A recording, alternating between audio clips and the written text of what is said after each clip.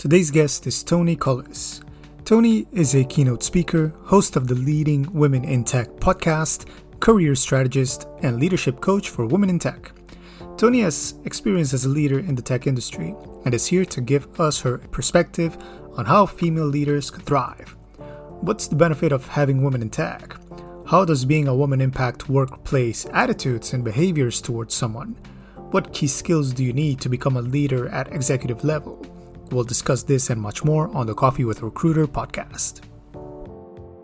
And we should be recording now, and we can start now, I suppose. Hi, Toni. How are you? I'm great. Thank you. Excellent. Great to hear. Well, I've been really looking forward to this discussion with you because it's something, as a recruiter at least, it's something I'm super interested in when it comes to, I suppose, engaging with female professionals, primarily in the tech space, also as a tech recruiter.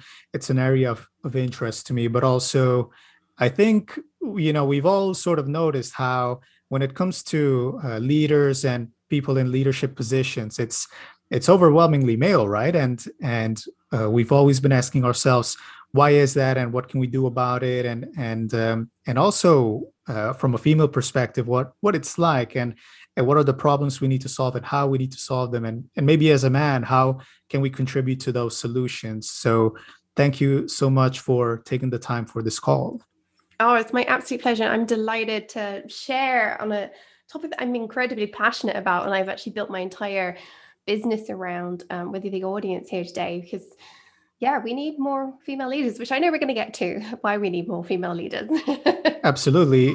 Before going into the more technical stuff, can you tell us a little bit about yourself and what it is you do? So I'm an executive leadership and success coach, which is a fancy way of saying I help coach predominantly women in the tech space, because it's the area I specialize in, into executive positions and help them really thrive while they're there, become better leaders, better people managers alongside their technical capabilities. Personally, I'm on a mission to get more women into senior leadership in the technology sector.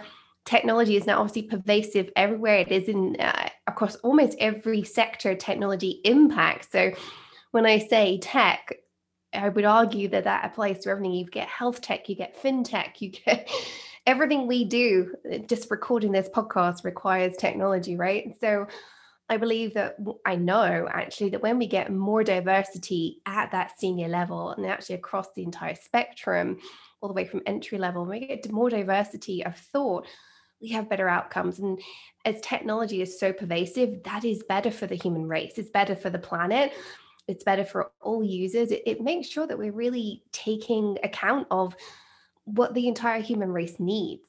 And so I'm on a mission to level the playing field, because there are so many barriers to women and other other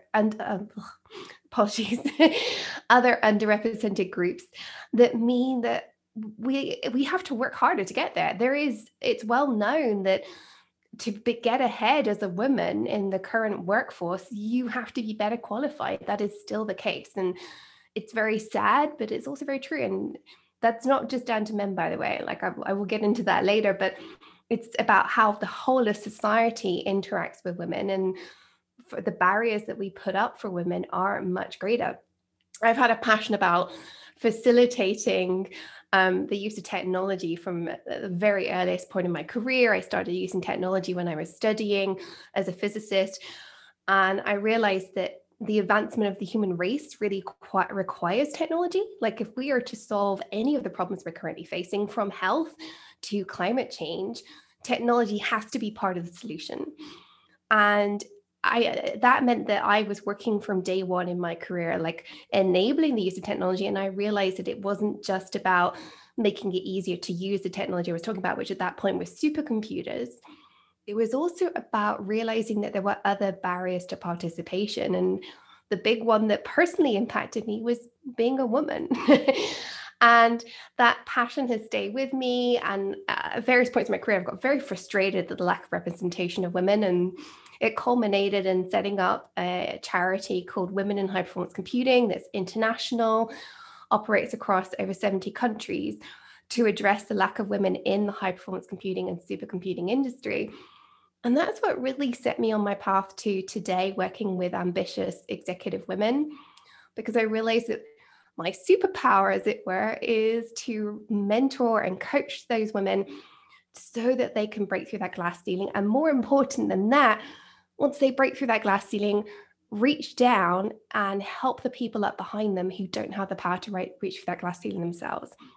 And so that's like my entire mission statement. Is something I'm incredibly passionate about, as you can probably tell. I could talk about it all day.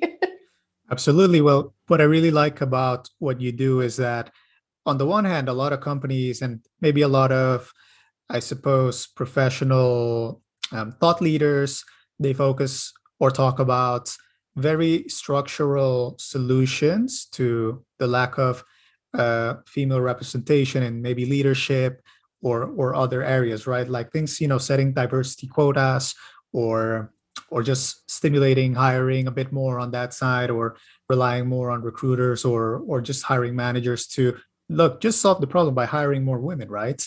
But I like that what you do is also you take a look at the individual and help these individuals, right, to develop the right skills to break through the glass ceiling, as it were. Yeah, we definitely need that holistic overview. I mean, I've worked at every point of all of the stuff you've just said. And obviously now I work on the individual, work with the individual, I should say, not work on them. They're already amazing. um, but I've also been actively involved in improving the recruitment pipeline, all of that sort of stuff. And the thing I've learned is there is no one thing that's broken. The entire system is broken. There's a lot of work, amazing work being done trying to get girls to do more STEM, right? More science, technology, engineering, and maths at school. And a lot of money is plowed into that. And I think it's amazing. But that only fixes one tiny part of the problem. When you realize that 51% of women leave the technology space by the midpoint in their careers compared to only 17% of men, it is insufficient to fix what's going on at high school. You have to be looking at the entire holistic overview. I'm working on one piece of that. I'm working on the piece that gets women more visible, means that they get heard, which changes our unconscious stereotypes, changes behaviors. Everybody becomes more accepting. We get better leadership as a result, because you have to. I know we're going to dig into all that sort of stuff as well. But you can't fix just one piece of the puzzle. And anybody that tells you that doesn't understand the real challenges going on. But equally, saying I can't do anything because it's too complex isn't the answer either. We all have a part to play. We've all got to pick our battle. We've all got to pick the part that we can influence. And I believe we all have a duty to influence the bit that we can, but realize that that's not sufficient and that we have to do more. Well, just to, I suppose, to play devil's advocate, and to start with the first question that I wanted to ask you, what a lot of, at least from, talking to some hiring managers, or sometimes just reading about this material, a lot of people, what they say is that, look, obviously we're not going to debate that we sort of need to have more women in the workplace, or more women in leadership, but what we should focus on is on hiring the best person, Oh, not yeah. necessarily the most sort of diverse person, I suppose. So I suppose the first question is, what would be the benefit of having women in tech, or women in leadership positions in tech, right? Because I think we're missing part of the puzzle, and not just stimulating the hiring, or women in tech leadership role positions, because it's the sort of good moral thing to do, but Mm. it's kind of also, there's also a business element to this. There's all kinds of arguments, right? So what would be sort of the argument for that? Yeah, that's a really good point that you brought up there. Because you're right. I've heard this many times. We just need to hire the best. I've had people who are advocating for, we know we need more diversity, but we're not biased because we just hire the best. And I'm like, your problem there is our definition of best.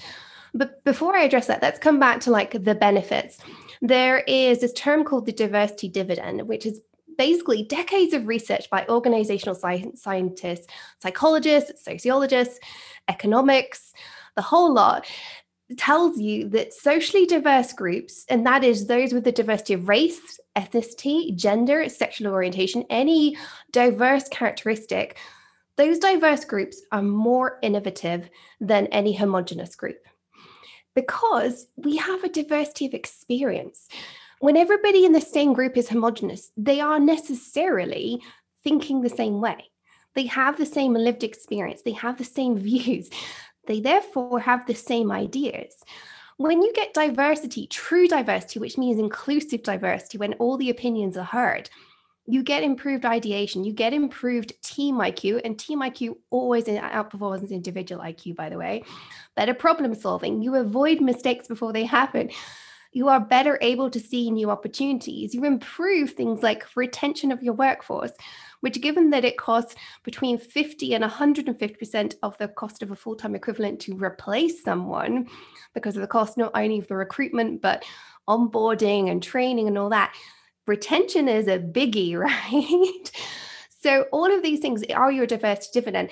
It's things like there's been so many studies done. A particular one that stands out is McKinsey and Company did a study on when you have greater gender diversity in your senior executive team. For every 10% increase in gender diversity, earnings before interest and taxes rose by 3.5%.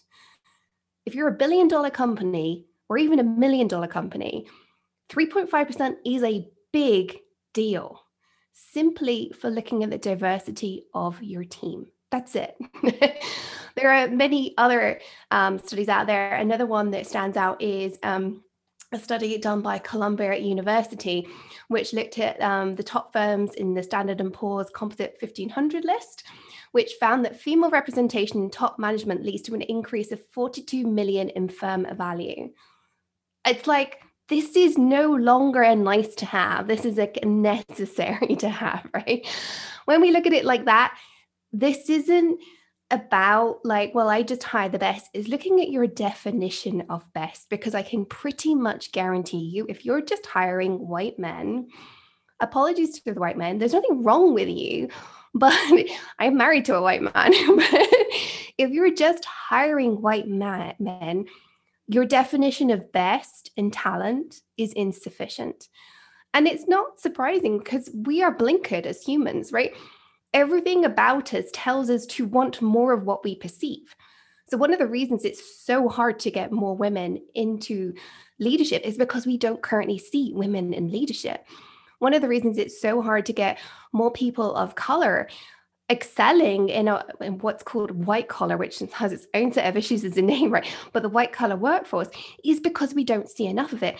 And so our experience, our lived experience, has built these stereotypes, which our brains then say, that person is not as well qualified as this white person in front of me, as this white man in front of me. And all of us do this, by the way, right? As a woman, I am biased against women because society, my lived experience has told me that women are not as qualified, and that's why they're not leaders. So I'm not blaming any individuals here. What I'm saying is that your definition of best is necessarily biased, and that's what we need to be addressing. Believe the data that says that when you get more diversity, it's going to be better, and then look at your definition of what is best and hire based on a better definition. Well, yeah, and a lot of these definitions of leadership, I suppose they would say things like, oh, you need to be assertive, you need to be aggressive, you need to be someone that's very imposing, that is maybe less attuned to building consensus and understanding others' grievances, but really pushing your ideas through, right? And that, I suppose, those qualities, they're more I suppose, attributed to certain demographics of the population, as opposed to, other people that are more consensus driven, more oriented towards teamwork and getting people on board and inspiring others, right? So that might be sort of a bias right there, is how you define success. And it's interesting that you mentioned how, I suppose, having a lot of men in leadership just generates more men in leadership, right? Because at least from a hiring perspective, I've seen that, for example, referrals is a very important part of getting people in companies, right? So, oh, we need a general manager, or we need someone in a leadership position, or just anyone. The first thing we're going to look at is, who do we know, right? And a lot of times, who we know are people that are very similar to us. So we're going to end up hiring people that are very similar to us, which also has a gender dimension, right? So I suppose if you're a leader, if you're, I suppose, a man, and you're looking for a co-founder or CTO or CFO, you're going to look at the same people that are in your network that you might be very close to, that you go out for drinks occasionally with, or that are from the same university as you, which also impacts the diversity that we see in the workplace. Yeah, absolutely. I think you've hit the nail on the head there, which is the people in our networks. When people are asked for referrals, or there's a referral bonus scheme, even so, like there's an active encouragement for us to look for referrals. And by the way, I'm a big fan of referrals for hiring great talent. But the problem is, if you looked at your LinkedIn network, ask yourself how many of those people are not white men. I started doing this when I started getting really into like, why are we just not hiring enough women? And I did this exercise. I looked through my LinkedIn network, and even as a woman, I was like, whoa, everybody I know in the world of supercomputing, they're all men. And it wasn't until I actually started actively working to network with women that I built that network. We've got to remember that one, there are fewer women, but also they're less likely to network because a lot of the networking, at least historically, has been done on the golf course, after hours, in the pub, and women still take the majority burden of care and responsibilities, which means that we have less to offer to our networking. And one of the things I do with as an executive coach is I actively challenge my coachees with their networking. I'm like, you need to be networking. You are now representing yourself. You're representing the company you work for. This is part of your job. We've got to figure out how to fit it into your schedule. But for many of us, we've managed to really crawl our way up the corporate ladder without figuring out the networking piece because it hasn't been an organic thing that's happened, which for many of our male colleagues it has. So have a look at your network, absolutely. And which is also why I think the one place where quotas are useful, and I think quotas are a dangerous thing. And obviously in many countries you have to be very careful about quotas, but I know you mentioned that at the beginning. The one place where they are helpful is when you have a minimum number of people on your shortlist from particular demographics. Now, that doesn't mean that you're going to hire a minimum number of people. Some people argue that's the way forward. I think there's a lot to debate around that, and I would say I'm not the expert, but I think if you don't have any women or people of color shortlisted, you need to go back to your drawing board and start again because there's something wrong with your hiring process. Either your referrals method, or maybe the people you're reaching out to, or maybe the way the job description is written. Something is wrong because there are many, many talented women out there. Women are 51% of the human race. I am pretty sure there's someone out there who could be on your shortlist and really look amazing on that shortlist. So I think that's the one place where I think that quotas can be quite powerful for us, like helping to counteract those unconscious barriers that we have and the lack of broader, diverse networks that we have that can help us shift the needle a little bit. Makes sense. Makes sense. I mean, I love that you presented the business case for more women in leadership, and overall, there's definitely a networking referral challenge that is taking place. And you kind of alluded to my next question, which is that the behaviors, I suppose we've talked about the bias that exists in, I suppose, in hiring managers or in companies, but this bias also leads to behaviors, right, that on the workplace or in the workplace impact um, women in general, I suppose. I guess my question is, how does being a woman impact workplace attitudes and behaviors towards yourself? Because we've talked about, okay, the very theoretical terms of like, okay, the bias exists, but then in practice, what are the behaviors that take place with women in the workplace? This is very, very broad, and I hate to say it, but even today, explicit sexism is still very, very apparent in the workplace. I think a large part of it, though, for many of us, is that we just feel awkward and odd and different. And for a lot of women in a male dominated environment, we aren't even aware of how much that's impacting us. I remember when I started working on getting more women into supercomputing, And it was the first time since the age of 16 I'd walked into a room full of women. I put together a group.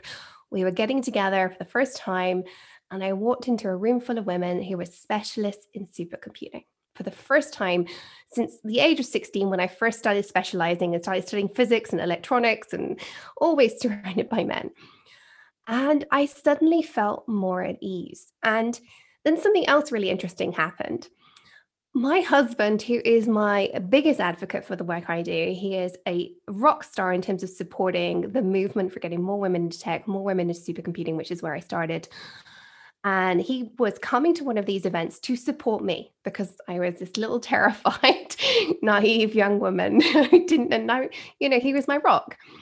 And we were both at this big conference together where I was organizing this side meeting, and we'd both been at different things in the conference. And he came to the event sooner than I did. And he admitted to me later that he walked into the room, felt so awkward that he walked out again and waited for me to turn up. And it was the first time in his career he'd ever experienced being the only man in the room. And I think that's what really brought it home to me. I'd been the only woman in the room for such a long time, I'd forgotten how exhausting it was. The exhaustingness comes in many different ways. Sometimes it's just that you're just different and you don't even know. And that's the thing that's just pervasive all the time. You don't even know it's exhausting you until you see the other side. But I also remember early on in my career, I'd been working on this project with a group of like 10 men, because that's what we did. We had weekly meetings, and I was late to the meeting, and I walked in and I was wearing a dress because it was summer. I think it was probably the first time I'd worn a dress on a meeting day. Anyway, I walked into the room and they all stood up. And they stood up because I was wearing a dress, and they decided I needed that level of respect. It was well-intentioned. Do not get me wrong. I'm not saying that those people were horrible humans, bad people. But you know what? I have never felt so awkward, so different, so I don't fit in. I didn't wear a dress to work for 3 years after that because I felt that I had to fit in. And that's exhausting. If every day you have to be something you're not to fit in, and you're not even aware that you're doing it, it just reduces your ability to really thrive at work, which is one of the reasons why I work really hard with women to allow them to be themselves, be their authentic selves at work, and not worry about fitting in. But life tells us to fit in. We all want to be liked. It's a survival mechanism at the end of the day.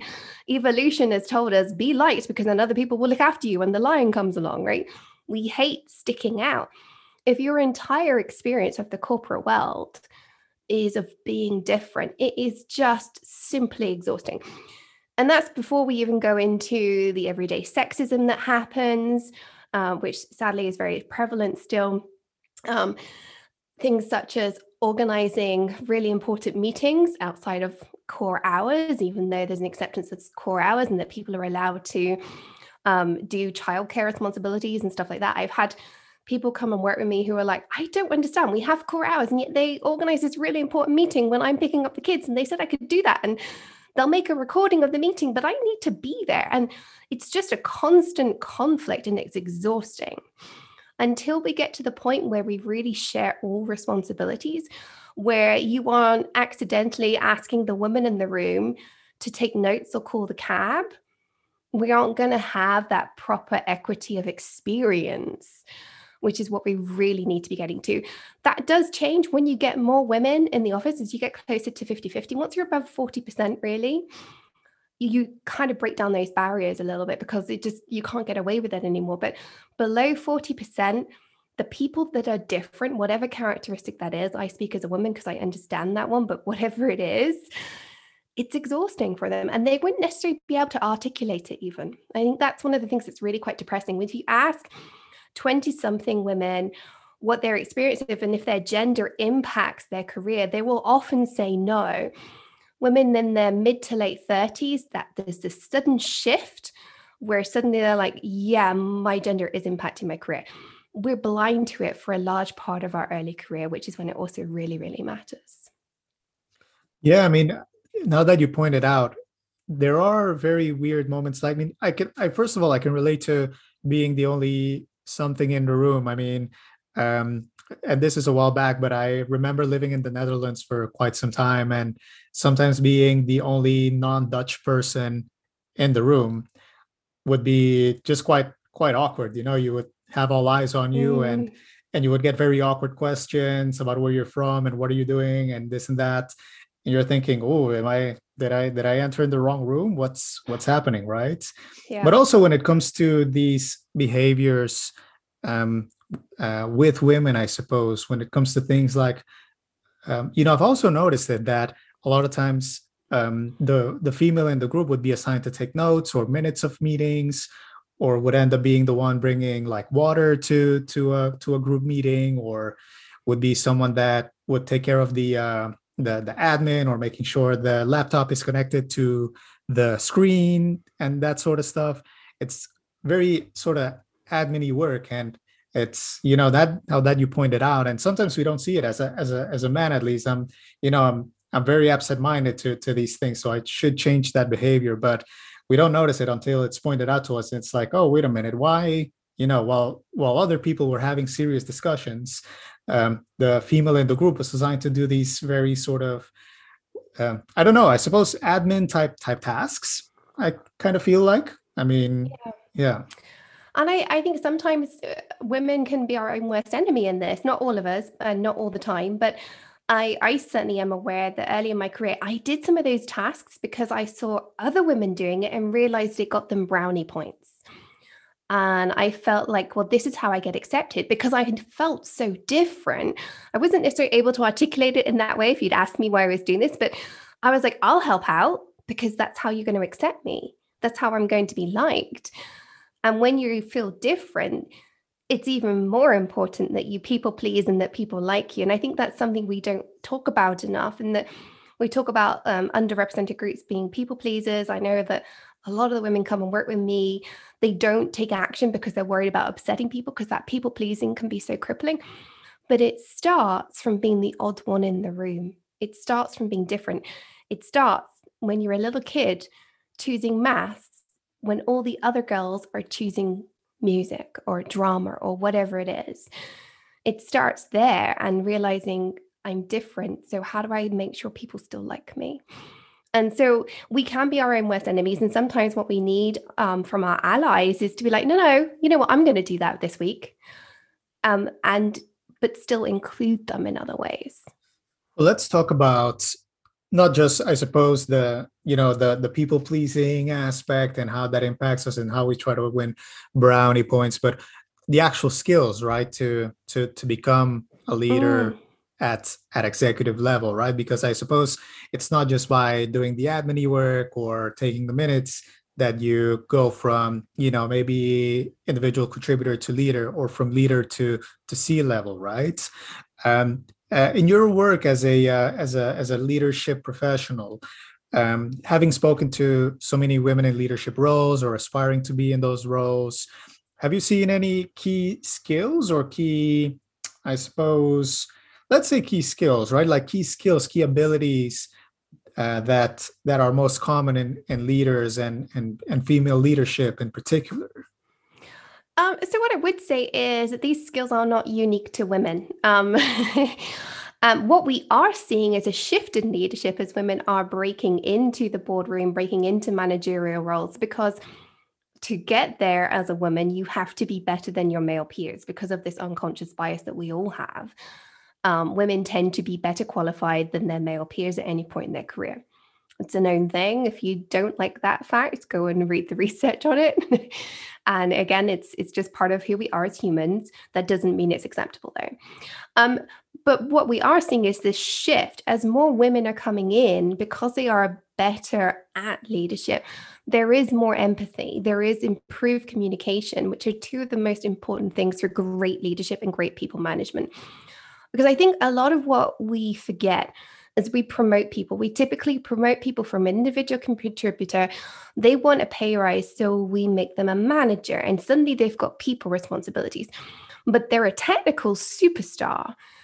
And that's insufficient. In fact, as you get promoted, what needs to happen is that you're okay being surrounded by technical superstars, technical experts who know more than you, because that's not what you're paid for anymore. Suddenly, as a leadership superstar, you're paid for decisive decision making that's timely, making sure you're adhering to the business needs, clear communication on what's needed, why, and when, and getting buy in on all that rather than like hiding things and just leading through the stick approach, right? We need buy in. It's much easier to work that way. And executive presence. That's the true leadership package because it allows you to take all these amazing, talented people around you and make them create something amazing. That's really what being a leader is about, is leveraging the talent around you. It isn't about you anymore. It's about the people that work for you and what they can produce. If as a leader you think it's all about you, you've completely missed the point. Your business is only as good as the talent, and the talent, you're only one small part of that. And I think that is what we all need to be working on more. Executive presence, communication, true people management leadership beyond that technical expertise.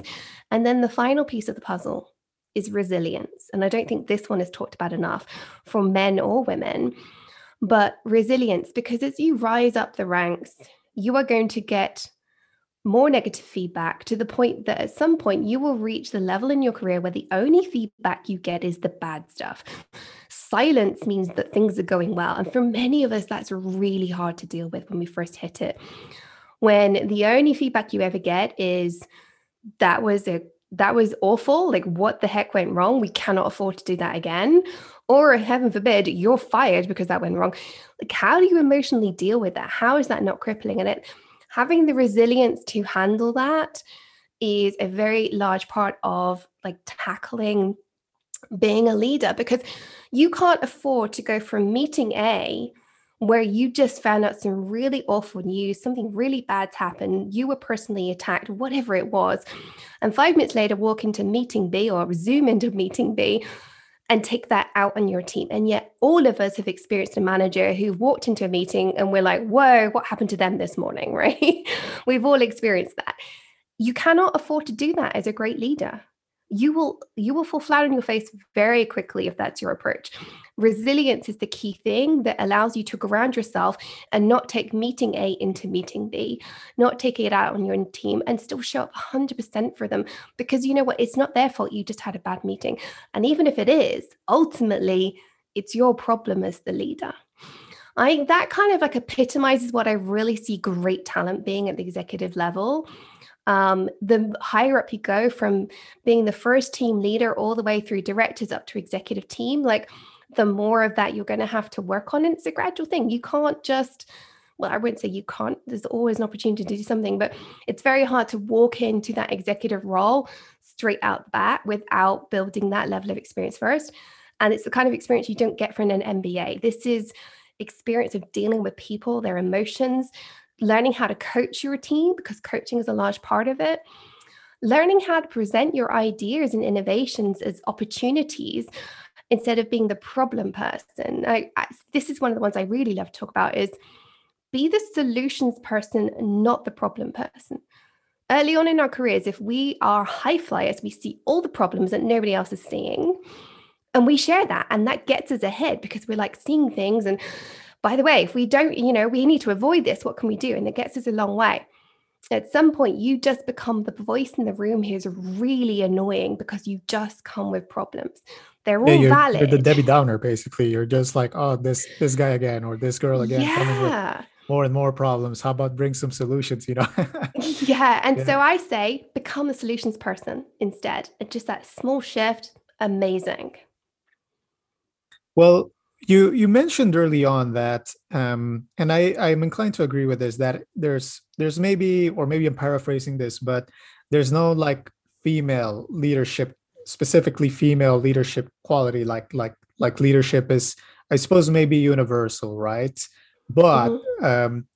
I would sort of wonder, like, maybe you would agree with this, but certain qualities are judged differently um, for a man than for a woman, right? Like, for example, let's take assertiveness, right? Like, if a male leader is super assertive, then that sometimes that's seen like a good thing, like, oh, he's a strong leader, Mm, he's taking initiative and he's being assertive, you know. Whereas if a woman is assertive, then she might be perceived as bossy or something yeah. like that, right?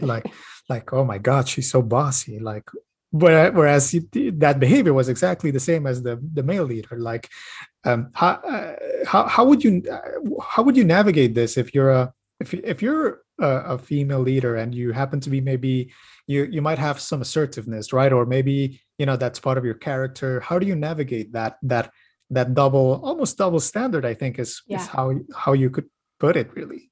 Well, I'm glad you mentioned double standard because that is exactly the point here. And the reason I didn't go into this when you asked me about the qualities of female leadership is because the exact same behavior, which is what you're getting at in a man compared to a woman, it's the exact same thing. It isn't about women being any different. It Mm, is that double standard being judged differently. And yeah, the classic is the assertive versus the aggressive. For women, there is no silver bullet here. mm, Absolutely none. And there are a lot of there. The interesting thing is there is no clear path to resolving this. We all have to find our own way. You will find coaches who tell you stand up for yourself as a woman, just be that assertive person, become more assertive. There are others who will tell you, you know what, just become the most liked person in the room. I always take the approach of we've got to figure out what works for you in your current situation because you know what, you've got to feel good about turning up to work tomorrow. Now, I do absolutely want everybody to move out of their comfort zone. And sometimes moving out of the comfort zone is to stand your ground and show that your assertiveness gets results. I'm certainly not somebody who holds back. I will tell you how it is, which has caused me issues. At the same time, you know, I've also learned to, as I put it with my clients, I will lovingly call them out on their own BS. I will tell them how it is, but with a whole load of love attached. That's my personal leadership style. And I actually think that's what we all need to find. We all need to find our own comfortable way to do the uncomfortable stuff, if you see what I mean. Because a lot of the time, when we're being assertive, when we're doing something that's pushing somebody else's buttons, that means we get labeled in a detrimental way. It's uncomfortable for everybody, but it's also the thing that gets results. And you've got to find your own authentic way to do that and realize actually, whether you're a man or a woman, you're going to upset people, and that is okay. You can't please everybody. As a woman, you may well, sadly, upset more people than your male peers. But there's going to be an interesting line. I found, having coached many, many women in this, that there comes a tipping point when suddenly you get a whole lot more respect because you did stand your ground and you get more loyal following, as it were, and you actually have an easier time. But to stand your ground, you've got to find your way of doing that that's pushing you out of your comfort zone, but still authentically you. yeah, makes sense. There's no sort of blanket approach or blanket No. solution, right? Because it's all very situational, depending on the person and the company they're in and what the workplace culture is and what the specific situation was around that assertive behavior and how it was perceived, right? Well, we've talked about the key skills, but there's some also weaknesses that also keep us from getting to the top or to a leadership position, right? And one of those has to do with things like imposter syndrome and maybe lacking that confidence to go the extra mile, right? um, I suppose, have you come across a lot of female leaders that are um, wrestling with that imposter syndrome aspect, and what would be ways of dealing with imposter syndrome that you've taught? Yeah, I would say actually all of the women I work with at some point have experienced imposter syndrome while I've been working with them. Some have come to work with me thinking they've dealt with imposterism. And then having worked with us, there's another layer. And it's certainly something I've seen in myself. Like imposter syndrome is a large part of who I am every day. What I've learned to do and what I now help my clients do, and I want the entire world to do, is learn how to deal with that sometimes debilitating self doubt, criticism, lack of confidence that inhibits our progress. And it is incredibly prevalent in senior leaders because it's the more you achieve, the more you are on your own, the more you think, gosh, am I supposed to be here? I'm the only one doing this. And the curious thing is, I can be simultaneously completely irritated and frustrated at my lack of progress, certainly when I was in corporate rather than running my own business. And at the same time, like literally a microsecond apart, thinking, but I don't belong here. Right. And that's why we convince ourselves we don't have imposter syndrome anymore, because I'm so frustrated and angry at my lack of progress. I believe I should be here. And then at the same time, believing like, oh, but maybe they're going to figure out I shouldn't be here. Um, Again, no silver bullet. One of the things I do, and actually I have a free training on this that is open to anybody. It's designed for women in tech leadership and help you understand imposter syndrome in yourself, but also in your team. But anybody can do it. But it's a program to help you understand how your imposter syndrome is showing up, because there are actually multiple types of imposterism, from being a perfectionist, the kind of person who doesn't take action or finish something or deliver something because your perfectionism gets in the way, the natural genius who doesn't do something because everything in their life has been easy, and so the fact that this is hard means that it's wrong somehow, or the people that need to go and get another qualification before they do something, and that's always their answer. The superman, superwoman who believes that they have to do everything by themselves and therefore don't delegate is a classic new manager issue that's actually in form of imposter syndrome, because there's a reason you're not delegating. And the key thing is to go through some diagnostics, which my free training takes you through, to really understand how it's showing up, because all of those different things, they will show up in different ways. So I get perfectionism over my own podcast and I will procrastinate because of that. Like but in other ways, perfectionism doesn't show up in other parts of my work now because I've dealt with it. Whereas the superwoman thing, I have to do everything by myself, really does. You need to see where it's showing up in different parts of your work and then have the correct antidote to deal with it. Like, what do you need to do to remind yourself that it doesn't have to be perfect? Well, you know what? Perfect is actually delivered on time to the required standard. Never delivered is actually the definition of not perfect, because it doesn't get delivered. And sometimes we need the thing in place to remind us, like, what is my antidote to this feeling I'm feeling? Like, when is it popping up and what can I do? And I really advocate that all of us, actually, irrespective of your gender, of your career stage, whatever it is, should have our own confidence toolkit, and it's tailored to us. It understands how these issues crop up and what we need to be doing to get through them. Because when we get through them, that's when the great things happen. Because a lot of the time, that lack of confidence is coming about because we're about to do something extraordinary. And our brains are wired to keep us safe, keep us stagnant, keep us where we are, because the known is safe. At the end of the day, evolution said, stay here in this cave where there are no tigers to eat you. And so our brain is wired to keep the status quo. In modern life, the status quo means you're not going anywhere. And as soon as you start realizing that uncomfortable and lack of confidence means something extraordinary is on the horizon, suddenly you can start saying, okay, I need to deal with this and work through this and take action, because something great is on the other side. Yeah, it's only like that that you grow as a person, right? Not just staying with what you know and the tasks Yeah. or responsibilities that you're comfortable with, but when you feel that itch of like, oh, am I good enough, or am I confident enough, or skilled enough? Well, there's only one way to find out, and that's by giving that task or that responsibility a try. Yeah. Our confidence is really frustrating in that it shows up after we need it. Yeah. And I will say this to people, you don't get confidence from sitting there wishing you had confidence. You get confidence by taking that action that you want the confidence for. And suddenly one day you'll realize that it's just normalized for you. And it's like, oh, why didn't I do that 5 years ago?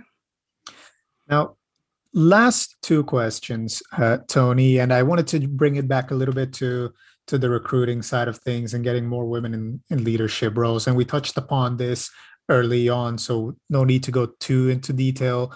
But I wanted to come back to gender bias, and I think this may or may not be some of your the area that you're currently working on. But when it comes to gender bias in an interview process, right? When you're interviewing candidates and you happen to be interviewing female leaders or something along those lines, what would be sort of the bias that creeps in during this interview process, and how do you make sure you remove it, right? Because ultimately it's up to also hiring managers and maybe recruiters or heads of people to clean up their act and improve Yeah. their processes in that sense. So there again, there's no one size fits all here. I wish there was, but if this was an easy problem to solve, it would be solved already because there were enough of us Makes out there sense. who were very angry about it. What I would say is the first point of call is to do a thorough diagnostic. If you are a decent sized company that's done a decent amount of recruiting, have a look at your historical data and see where your pipeline of recruitment is leaking. So, are you getting enough applicants, enough referrals? What's your gender distribution in those? What's your ethnicity distribution in those? Whatever thing you're looking at to see if you're doing okay on. The next stage, like who's getting shortlisted? What's the gender distribution? Are you suddenly going from like 50-50 to 20-80? If that's the case, there's something wrong with your shortlisting process, I would argue. Some people would argue there's something wrong with the quality of candidates, at which point you need to go all the way back to you're actually looking at how you've written your job description. You can have a look at that too. There is a lot of stuff out there on writing more female-friendly job descriptions, more culturally friendly job descriptions. It has a big impact, so don't dismiss this. Remember that diversity dividend, it's worth the effort. Again, like once you got through the shortlist, go have a look at the next one. Who gets through to interview? Who gets through to the final interviews? Where is your pipeline leaking? That's your first point of call to look at. That's your easy win. If at some point in that pipeline, you're suddenly losing a whole load of female candidates and you've got enough data, it's not always the same team or something like that, there's something wrong with your process. Tackling each individual stage really requires you to look at like, well, why are people not progressing? Is it our interview questions? Is it the unconscious bias of a very real thing, by the way, that we should not be dismissing in the recruiters, in the hiring managers, in the panel? We all have it. What's going on? What are you doing to compensate for it? Because you can't just get rid of unconscious bias. You can't ignore it. So you have to compensate for it. One of the things that orchestras do, which is kind of hard to do in the corporate world, but I challenge us all to think about this, is they have moved to blind auditions where the musician will play behind a screen. When they moved to that, I think it was started with the London Symphony Orchestra, but I could be very mistaken. Whoever started this, they suddenly went from something like 20% of the people being appointed to the orchestra were female to over 60. It's like, wow, just by making it a blind audition, because at the end of the day, what mattered there was the music, right? And that tells you the power of that visual impact, like the unconscious bias we have from seeing somebody in front of us. So ask yourself, what really matters? What is it that's important? What's the quality we're really looking for? And figure out how to measure that, right? A lot of the time when we focus on things like cultural fit, which don't get me wrong, are important. You do not want somebody toxic in your organization. But cultural fit will tend to also be, do I like them? And we tend to like people that look and behave like us. That's not cultural fit. Cultural fit is, are they going to be a good amplification to this organization? Every single person joining or leaving changes your culture, accept that. And then ask yourself, are they going to be a great addition instead of, did they look and feel like us? That's a much better approach to that. We could talk about this one all day, and I am definitely not an expert in this. I did a load of work about a decade ago on this. But I think this is an area that really needs a look of work. But start with that diagnosis piece. Absolutely. Makes sense. Makes sense. Yeah, it's something very interesting that you mentioned there. It's like really looking at our interview processes and thinking, okay, how are we assessing these candidates, and what's sort of blocking us from hiring more at each stage, right? Now, and then how can companies attract more female employees? Because I'm sure maybe from the discussions you've had with female leaders, there's some companies that a lot of people apply to and a lot of females may apply to. And then there's other companies where I suppose, either for various reasons, women might think, oh, that's probably maybe not a place I'd like to apply to, maybe by checking their Glassdoor reviews or by looking at let's say their the representation in their leadership, right? So what are ways that companies can sort of use to improve or attract more female employees? I would definitely say this is something everybody needs to be looking at. So I'm glad you brought it up, because if you do have a female executive, they are a priceless commodity, because it is so hard to get hired as a female executive, as a female leader, even as a female manager. They are valuable. A lot of my clients get headhunted. I've been headhunted multiple times, because once you get to a certain point, you are incredibly valuable. So yeah, if you care about the diversity dividend, you want to reap that reward, you do need to be looking at this. So I'm really glad you asked. Um, the obvious stuff is deal with your toxicity head on. All companies at some point have a toxic employee, or three, or five, or, all of them. Toxicity doesn't have to be accepted, but it is enabled. I've worked places where, one person was sufficient to um, basically change the entire culture to a very toxic culture. Then in a different organization, I happen to also know that individual. And you know what? No, it wasn't accepted within a month. They changed their behavior. And that's really telling. Like, toxicity is enabled. So make sure that you're not enabling, even if it feels uncomfortable to you. If you're in charge and there's toxicity, believe me, you're enabling it in some way. That's the number one. I've seen so many women leave. They've put up with a lot of other things, like meetings out of hours, not childcare friendly, all the classic things we're told to worry about. They will leave because of toxicity. And that, by the way, will improve your retention and your ideation and all the other things across your entire workforce, not just your women. So pay attention. And then, yeah, the classic things such as family friendly. Like, are people able to go and do like childcare things? Are they able to go and take their kid to the doctor without having to organize special cover? At the end of the day, unless somebody is stacking shelves in a warehouse or a supermarket, it's quite likely that there is flexibility about the hours they work. So allow that flexibility. Make sure that there's an acceptance of, what, these people need to be in this meeting. And just because it's convenient for two people who are very influential, but nobody else can make it, doesn't mean it should happen. I've known so many women who are like, I really wanted to attend that meeting, but it's a choice between that and going to my kids' recital. And that happens once a year. And honestly, that is not a choice I want to make. Your kids' recital once a year only happens for a very short amount of time, and then it's gone.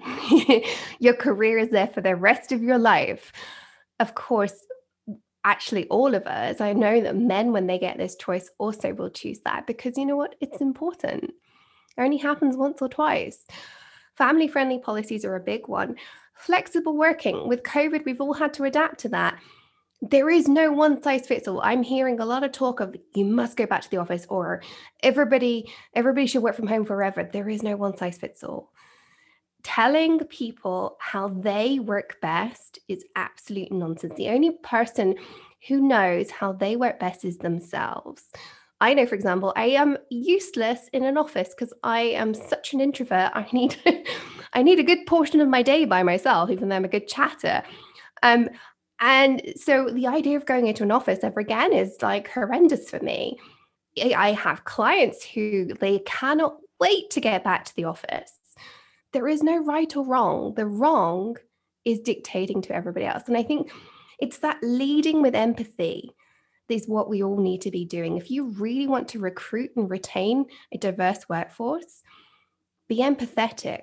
Really listen to what your workforce needs instead of dictating, and amazing things will happen.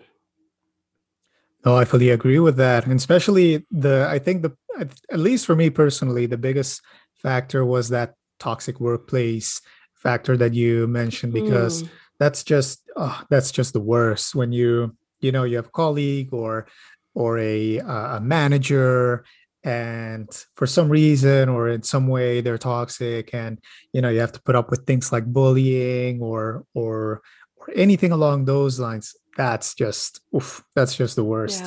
Yeah. And a lot of times it's like top performers that they're doing so well that they the power sort of gets to their head, and for managers, it's like tough to fire the top performer, right? So then it's like that dilemma of what are you going to do with this person? So it's just Yeah. horrendous. That one's actually an interesting one. I'm just going to dip in there because a lot of us struggle with that one. Like, I've got this star performer, but they are toxic and I know it. And that's part of the enablement piece I was talking about. The interesting thing is when people actually measure the performance, your team IQ is hugely damaged. And as I mentioned earlier, team IQ always outperforms individual IQ. But a lot of the time, if we've got one star performer who's toxic, we've never seen the potential of the team IQ because your team IQ is bottomed out. The only you've got is that star performer. When you actually tackle that toxicity head on, create a properly diverse and inclusive team that listens, your team IQ is going to skyrocket. And suddenly, that one linchpin person who is so important that you can't possibly challenge them on their behavior is actually completely replaceable. And I've seen this happen so many times when it's finally tackled and they're like, oh, wow, like this is what's possible, but it's having the confidence to take that step. But it happens time and time again. Nobody is irreplaceable. At the end of the day, as a great leader, you should know that part of what you need to be creating is a team that means that if somebody leaves, you're all okay. And if you have got one person in that position of they're irreplaceable, you've necessarily failed as a manager, actually. Absolutely. Fully agree with that, Toni. Well, finally, for more information about yourself and what you do, where can we find out more information, Toni? You can connect with me on LinkedIn. I'm at Toni Collis on LinkedIn. That's ToniCollis. And I also have a website, which is tonicollis.com. And that free training I mentioned, if people are interested in it, go to tonicollis.com/DTSD for Ditch the Self-Doubt. And you can get started immediately on that free training. I hope that's helpful to somebody out there. Of course, and for the listeners here, I'll add the links in the episode description. Toni, thank you so much for your time. I really enjoyed this conversation with you. Tons of little, nuggets of information and learnings there. So thank you so much. It was my absolute pleasure. Thank you for having me on the show. It was fun speaking with Toni. You can find her links in the episode description. If you like this episode, then please give us a like or follow. Thanks again and stay safe.